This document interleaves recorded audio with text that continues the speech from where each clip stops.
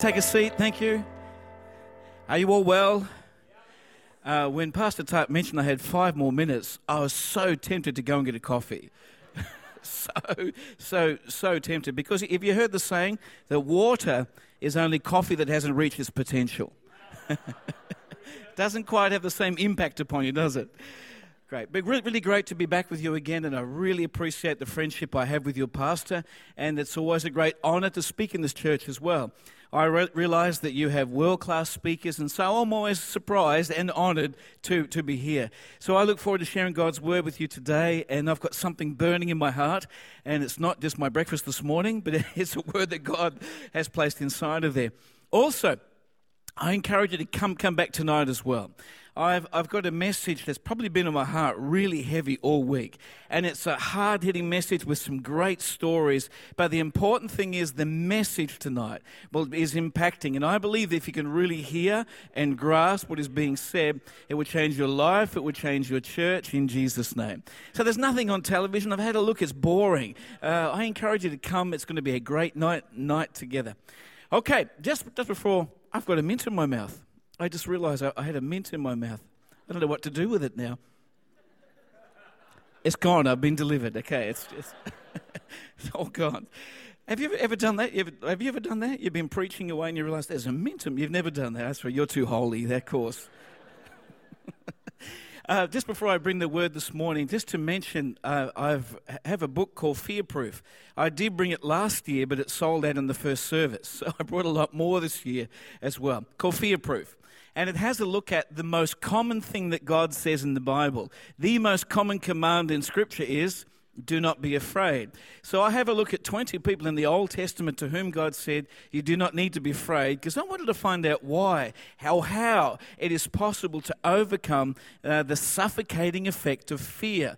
God knows that we have this propensity to wither whenever we're faced with circumstances we don't understand or cause us anxiety. But for us to break through, we need to overcome the power of fear. So this has a look in Scripture at what we need to do to overcome the debilitating, suffocating, asphyxiating power of fear. So if you've got some unnatural fears in your life, some unfounded things, I encourage you to get the Word of God into you. I'm not a psychologist, I'm not a psychiatrist. I wouldn't even see me for counseling. But this is a Bible study. And I believe as you just have a look at the words of God, the Word of God, it'll impact you. It's $15, which is quite cheap, I think, in New Zealand. I was just told by Sam. And so you're welcome to have a look at the end of the service. Okay, I want to turn your attention to a well-known story in the Scripture which is found in 1 Kings chapter 17, and in a couple of moments I'll be reading to you the story that's found in verses 7 to 16. 1 Kings chapter 17, in a couple of moments I'll be reading to you from verses 7 to 16. It'll be on the screen as well in a moment. Here it comes. There it is. Now, as you know, as your pastor just said, in a few weeks' time, you're taking up your what you call your faith promise offering. When you're saying, Lord, above what we are normally giving, we are believing you for this amount of money that we can invest in the global mission of Church Unlimited. How many know that you're one of the few churches that I know in the world that is a genuinely what I call glocal vision, which is when you've got a local vision and a global vision. You are called to impact nations. And I believe that God is going to open doors to nations you haven't even envisaged at the moment, and you'll impact them from the top echelons all the way down to see the poor just lifting their standards of life. I believe that. One of the reasons I believe that God has linked me with your pastor is because we share the same heart for the nations of the world. But that costs money. And I believe that God wants to do something in this place that just releases such finance to do amazing things across the nations of the world. And that is what the story is all about. As Christian people, we believe that the God of the Bible is a miracle-working God. We believe that nothing is impossible to Him. We absolutely believe that what is impossible with humans is possible with our God. Now, if that is true, can you believe that we can live beyond the possible? And that's the title of my message this morning, Living Beyond the Possible. And in today's message, I want to focus on how we can live beyond the possible financially. Or maybe I should change the title to Giving Beyond the Possible, being able to do beyond what we're currently unable to do. And I want to say this morning, this message to me is not just a sermon. This has become my life. 8 or 9 years ago, I was pastoring a very large church and I was remunerated well and it was great, and I was always awkward and felt ill-equipped to talk about money or fundraising or giving. I never used to preach about this. But then God, in his irony and humor, has this great way of repositioning your life so that now I serve in a mission agency where I'm completely dependent upon raising money to live and completely dependent upon money to do what we do in the developing world. God has this great sense of humor, doesn't he? Like that. So this is more than just a sermon to me. This has become my life. But how is it possible that we can live and give beyond the possible? I would suggest that there are two different components. On the one hand, there is responsible stewardship. And on the other hand, there is obedient sacrificial giving. Both of those contribute to us being able to live and to give beyond the possible. Our responsible stewardship is things like this. Is when we plan and we use our money responsibly for things like our budget, reducing our debt, giving on a regular basis, living within our means, using any discretionary money wisely, and investing wherever possible. That is responsible stewardship, doing what we can with what we have. But what I want to focus on today is the other aspect, which is obedient, sacrificial giving, which is doing what God is telling you to do, what God is putting upon your heart, because that is the thing that brings about great release inside of our life. And that's what the story is all about. Allow me to read it to you from verse number 7 that says, "Sometime later, the brook dried up because there had been no rain in the land. And then the word of the Lord came to him," that is Elijah, "Go at once to Zarephath of Sidon and stay there. I have commanded a widow in that place to supply you with food." And so he went to Zarephath. And when he came to the town gate, a widow was there gathering sticks. And he called to her and asked, "Would you bring me a little water in a jar so I may have a drink?" And as she was going to get it, he called out, "And bring me, please, a piece of bread." "As surely as the Lord your God lives," she replied, "I don't have any bread, only a handful of flour in a jar and a little oil in a jug. I am gathering a few sticks to take home and make a meal for myself and my son, that we may eat it and die." That's a bad day. And Elijah said to her, "Don't be afraid, but go home and do as you have said. But first, make a small cake of bread for me from what you have and bring it to me, and then make something for yourself and your son. For this is what the Lord, the God of Israel, says. The jar of flour will not be used up, and the jug of oil will not run dry until the day the Lord gives rain on the land." She went away and did as Elijah had told her. So there was food every day for Elijah and the woman and her family, for the jar of flour was not used up, and the jug of oil did not run dry, in keeping with the word of the Lord spoken by Elijah. What a powerful story. The background of the story is that at this time, King Ahab was in power, and he was a weak-willed, wicked, godless king, and he was leading the nation down the path of the worship of Baal, a Phoenician deity. And so there was this incredible spiritual clash in the nation between the worship of the Lord and the worship of Baal. And in chapter 17, Elijah received a word, and he went to Ahab and said, "There's going to be no more rain in this land until I tell you it is going to come." Elijah was then commanded to go and hide at the Kerith ravine, presumably because Ahab was going to kill him. And Kerith was on the other side of the Jordan, not far from Jericho. And God commanded ravens to feed him with bread and meat. And that's where we come to our text in verse number 7, where it says, "Sometime later, the brook dried up because there had been no rain in the land." Now, please remember, God had told him to go to that particular brook. So he's at the right place, in the right time. He's in the will of God. Nevertheless, it reads, the brook dried up because there had been no rain in the land. So the effect of the drought that he himself had prophesied began to affect him personally. He had survived the implied threat from Ahab, but now he was faced with the threat of dehydration and starvation. He was in the right place at the right time, and the brook had dried up. And by the way, friends, if things are pretty tough for you at the moment, that doesn't mean that you're out of the will of God. Maybe what God wants to do is reposition you and recalibrate you to get you ready for miraculous intervention inside of your life. So the Lord said in verse number 9, I want you to go to Zarephath, and notice this, I have commanded a widow in that place to supply you with food. So God told him, go to Zarephath, it's near Sidon. I've got a lady who's waiting for you. And we're going to look at this story today from the perspective of this dear lady, because God had chosen her to supply the needs of Elijah. And ironically, through that, God was going to use Elijah to see a miraculous release inside of her own life. So let's have a look at what we can learn about obedient giving. Number one is this. The first thing we learn is that we must not fear going without if we give to God. Number one, don't fear going without if you give to God. So Elijah arrives at Zarephath and he sees the lady that God has spoken to him about, and he calls out for water, and while she's going away to get water, he says, and bring me please a piece of bread. Now initially it seemed like he was presuming on her, but remember, God had given him a word that there was going to be a widow who was going to supply his need. But what seemed like a casual, logical request for anybody else was a devastating reminder to her that she was going to die. She had run out of all resources. It's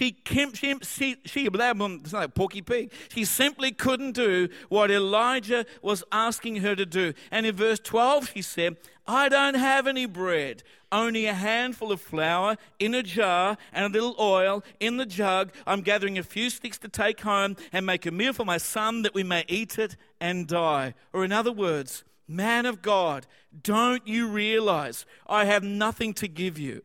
I'm at the end of my resources. I'm at the end of myself. This lady was going to make one last meal, and then she expected that she was going to die. But listen to what Elijah said. Do not be afraid, but go home and do as you have said.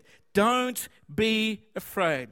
And sometimes many people don't give to God or give to missions or give to the church because they, like this lady, fear that if they give, then they're going to have nothing left. If they give what they have, then they're going to have nothing left. But what we're going to see in this account is when you do what God is putting in your heart to do, it becomes a catalyst for a release of unending supply inside of our lives. That the principle of obedient giving to God is God's way of supplying our needs. And what we need to do is subdue the power of fear that's at work in our minds and in our hearts that reasons with us and says, you are going to have less if you give to God.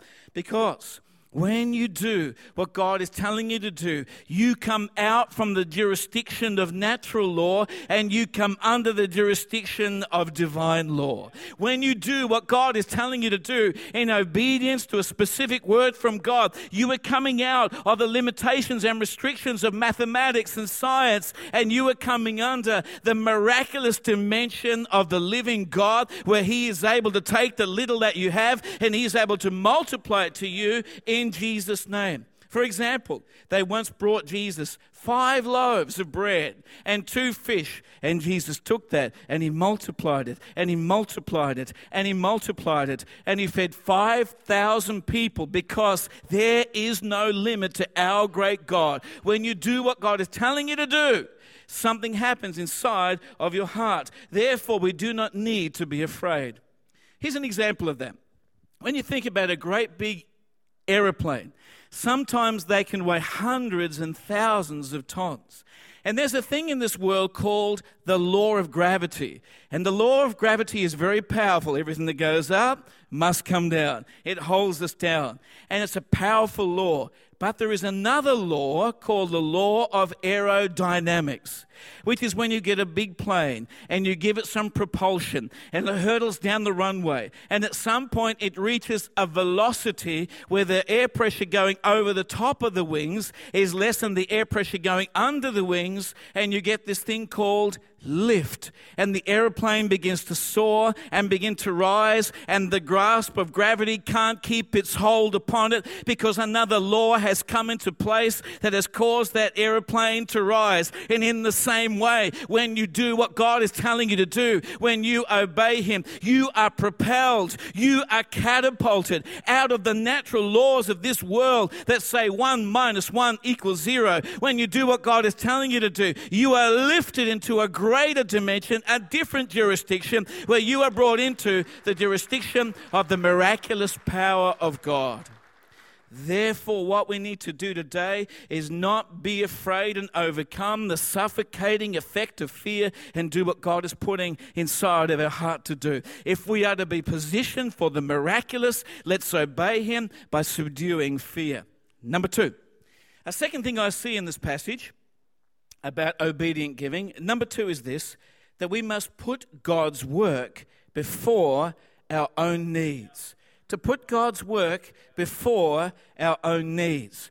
Now, when you first say those words, you get some people that prickle in their seat because it seems so countercultural, because our culture is all about give me, give me, give me, I want, me, I. But after Elijah had told her not to fear, he then said in verse number 13, but first make a small cake of bread for me.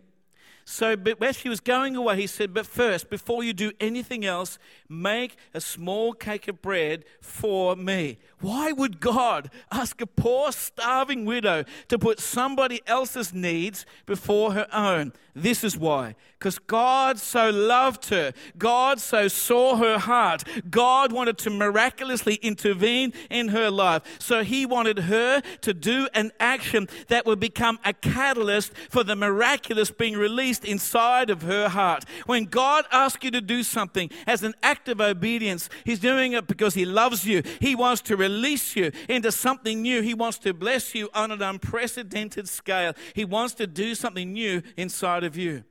This lady supplied the needs of one of Israel's most prominent and powerful prophets. She was going to enable and to energize God's very mouthpiece to the nation. And as she was giving to him, she was using her resources to do something of transcendent, eternal value. But what she had to do was put God first, and then God would take care of her needs as well.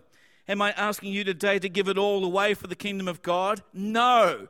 That would be irresponsible and negligent of your responsibilities. What I am asking you to do today is to do what God is putting in your heart to do, even if that means reprioritizing some of the things that you've allocated finances for, that you would say today, God, you are speaking to me, and I make a determination, I'm going to put you and your kingdom first. Let me give you an example. There's a little boy on his way to Sunday school, and his mother said, here's 2 $1 coins. This coin is for you to put into the offering at Sunday school, but this coin is for you to buy some lollies on the way home. So the little boy went off to Sunday school, and on his way, he's walking along and he trips over. And to brace his fall, he has to let go of the coins. And the 2 coins go over towards a drain. And so he scurries and he dives, and he just manages to get his fingertips on one of the coins.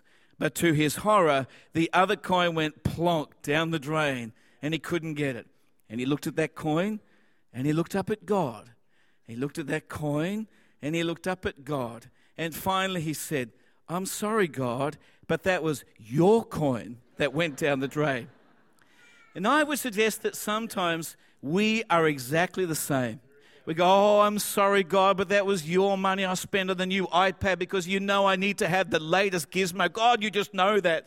Oh, God, it was your money. I'm sorry. I needed to have a holiday on the Gold Coast. I just needed to get away, God. You know all that. I want to urge you today in Jesus' name, if we are to be obedient to what God is telling us to do, there are some times when we have to put God's work before our own needs, when we don't just think about ourselves, but we are giving to others as well.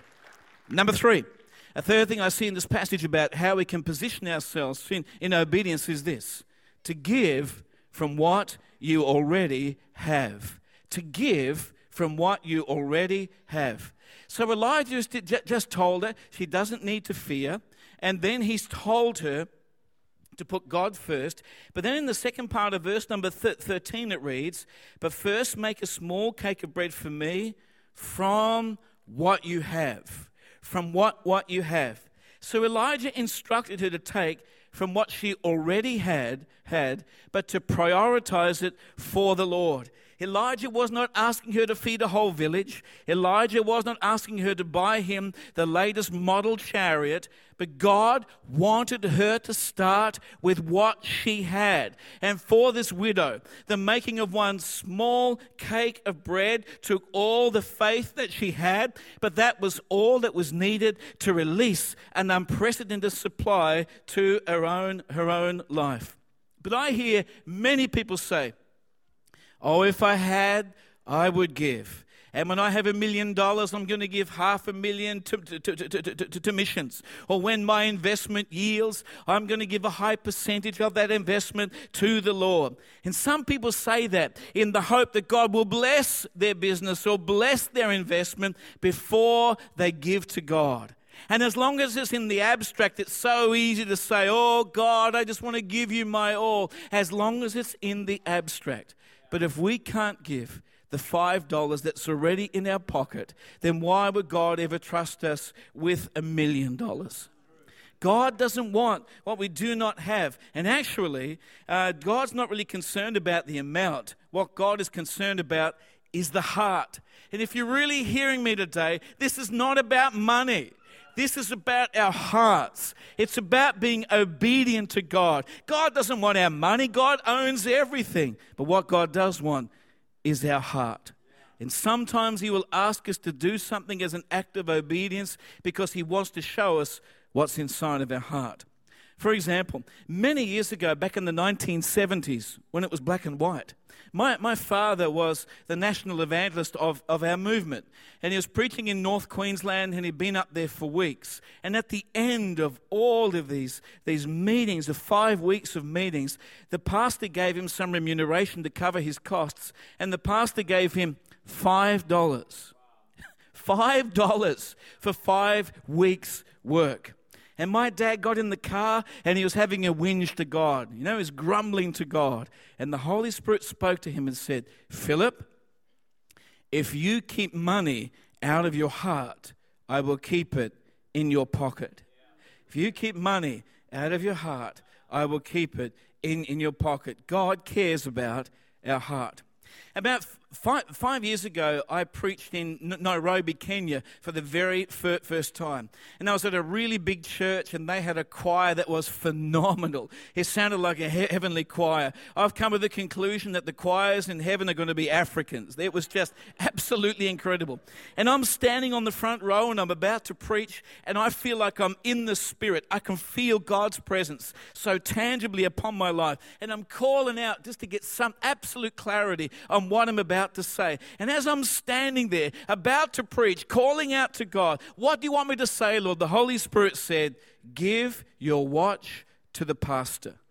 Now, the watch was a gold Tissot watch that I'd been given as a thank you present from big ministry that I'd been leading in the 1990s. And I loved this watch. I loved getting compliments about this watch. I loved wearing this watch. I felt good having this watch on my wrist. And the Holy Spirit said, "Give your watch to the pastor." And I said, "No way." I like this watch. And I'm having an argument with God because I know that the Spirit has spoken. I know His voice. And He's telling me to give my watch away. And I'm going, no, I don't want to give my watch away. It was a thank you present. I was serving you. Why would you want you to give away the thing that you had given to me? And I'm arguing with God, and then I'm trying to rationalize it. Maybe it's like Abraham. I need to have the knife up, willing to sacrifice it, but I don't have to do it. And that one didn't work. And then I tried the one about, well, God, I need to talk to my wife because she was part of it as well. And I went up to preach.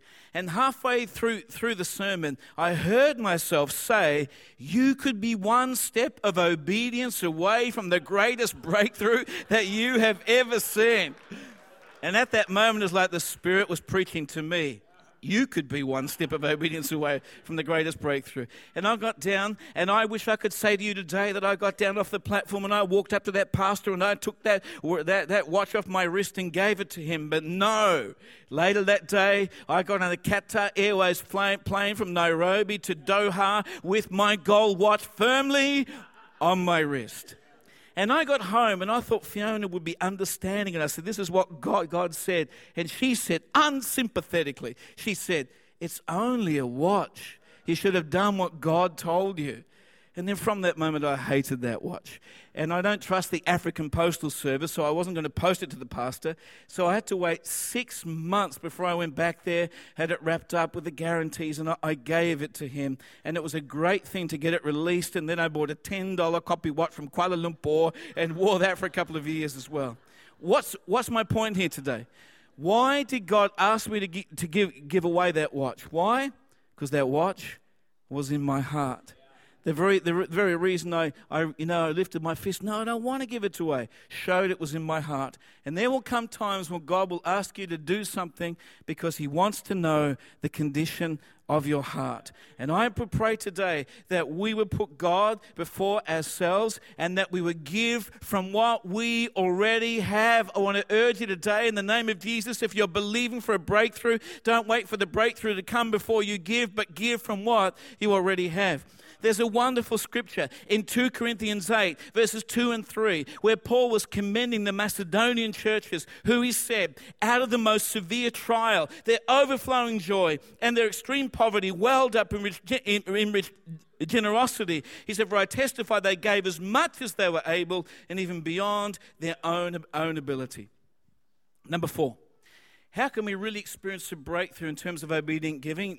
Number 4, believe in the promises of God in regard to the grace of giving. Number 4, to believe in the promises of God in regard to the grace of giving.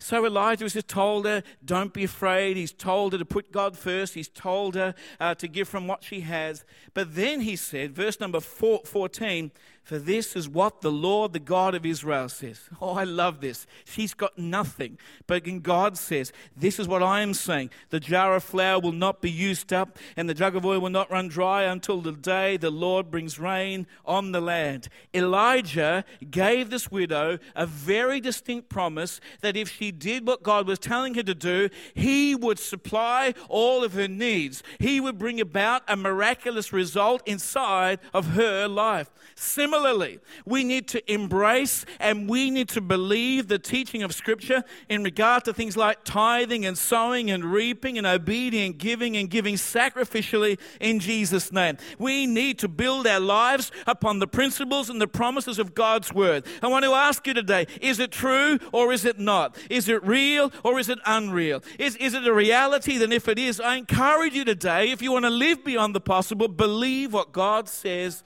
is true.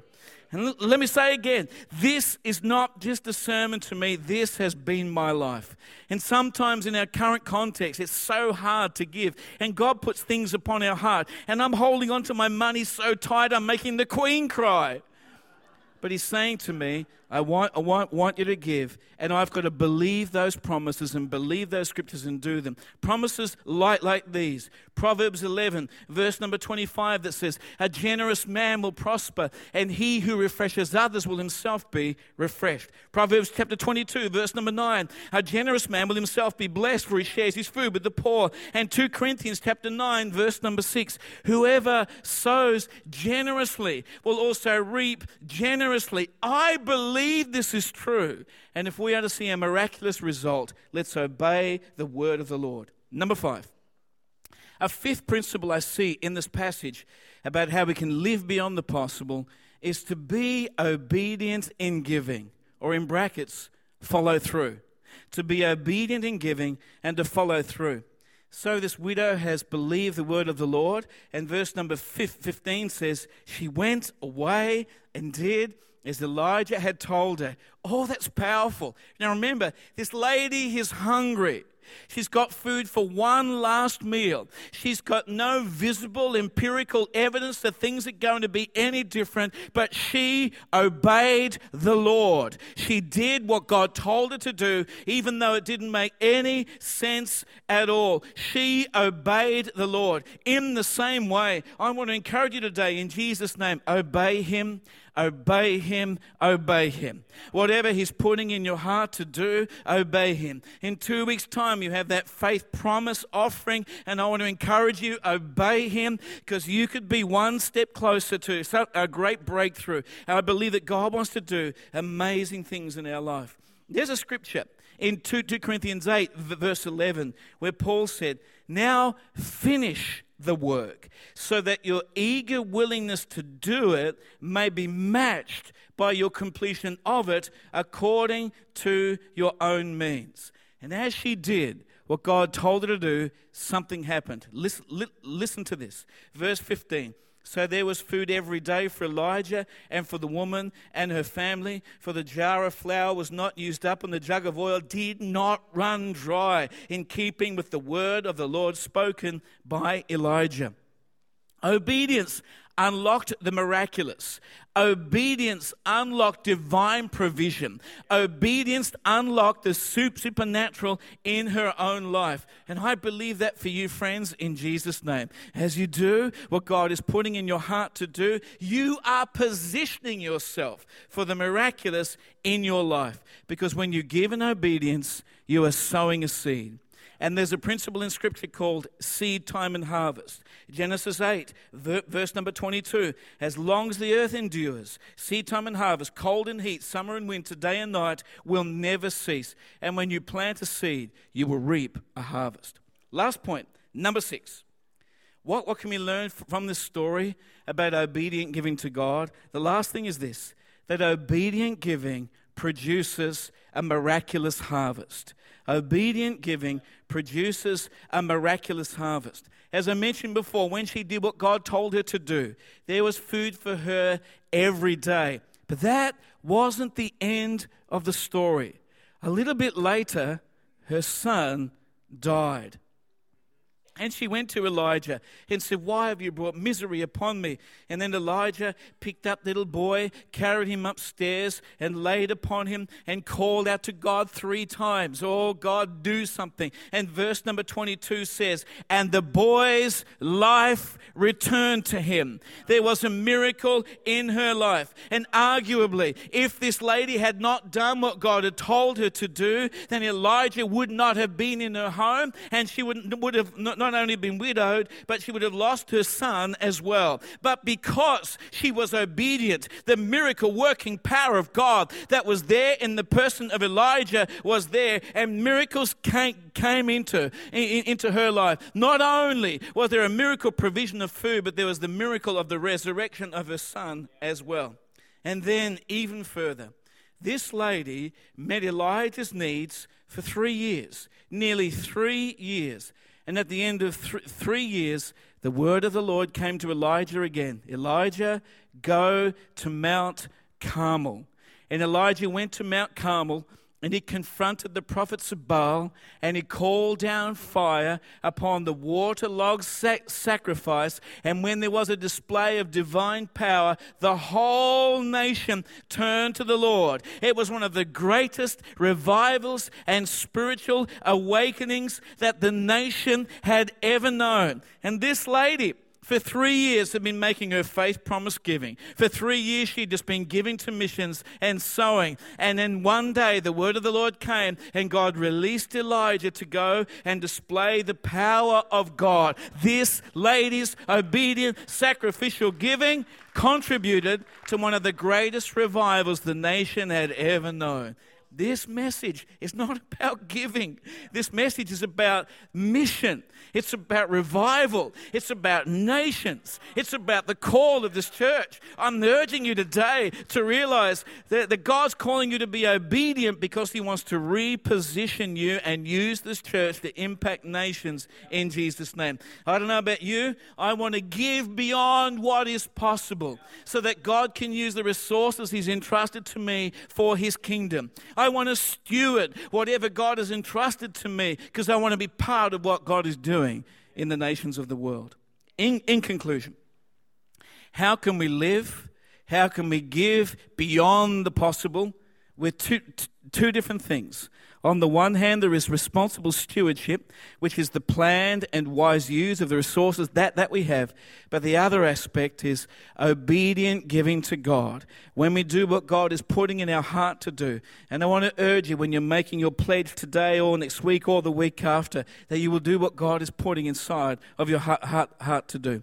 In summary, we've had a look at 6 principles for how we can live and give beyond the possible. We have seen that we must not fear, but subdue the fear that says, hey, if you give to God, you are going to have less. That fear is not from God. I want to encourage you to do what God is putting in your heart to do. We have seen that we need to put God's work before our own needs, that when God puts something inside of our heart, sometimes we need to reprioritize things to say, Lord, there's an opportunity here. I want to be part of this opportunity in Jesus' name. Thirdly, that we would give from what we already have. Number 4, to believe what God says is true in regard to His promises. Number 5, to be obedient and to follow through. And number 6, to realize that our giving has got an eternal value. Our giving can have a miraculous result inside of our own life. And I don't know about you, I want to live a blessed life. I want to know the favor of God upon my life in Jesus' name. So I'm encouraging you to believe for extraordinary things. Would you mind standing with me, please, today? Sorry to wake you, but if you wouldn't mind standing. Because remember, in church, you only sit down in between standing up. Anyway, why don't we just take a moment to listen for the voice of the Holy Spirit. Let us listen for the voice of the Lord and what He's speaking to our heart about today. Would you please close your eyes with me? And let's just take a moment in God's presence to listen to what He's saying to us today. In Jesus' name.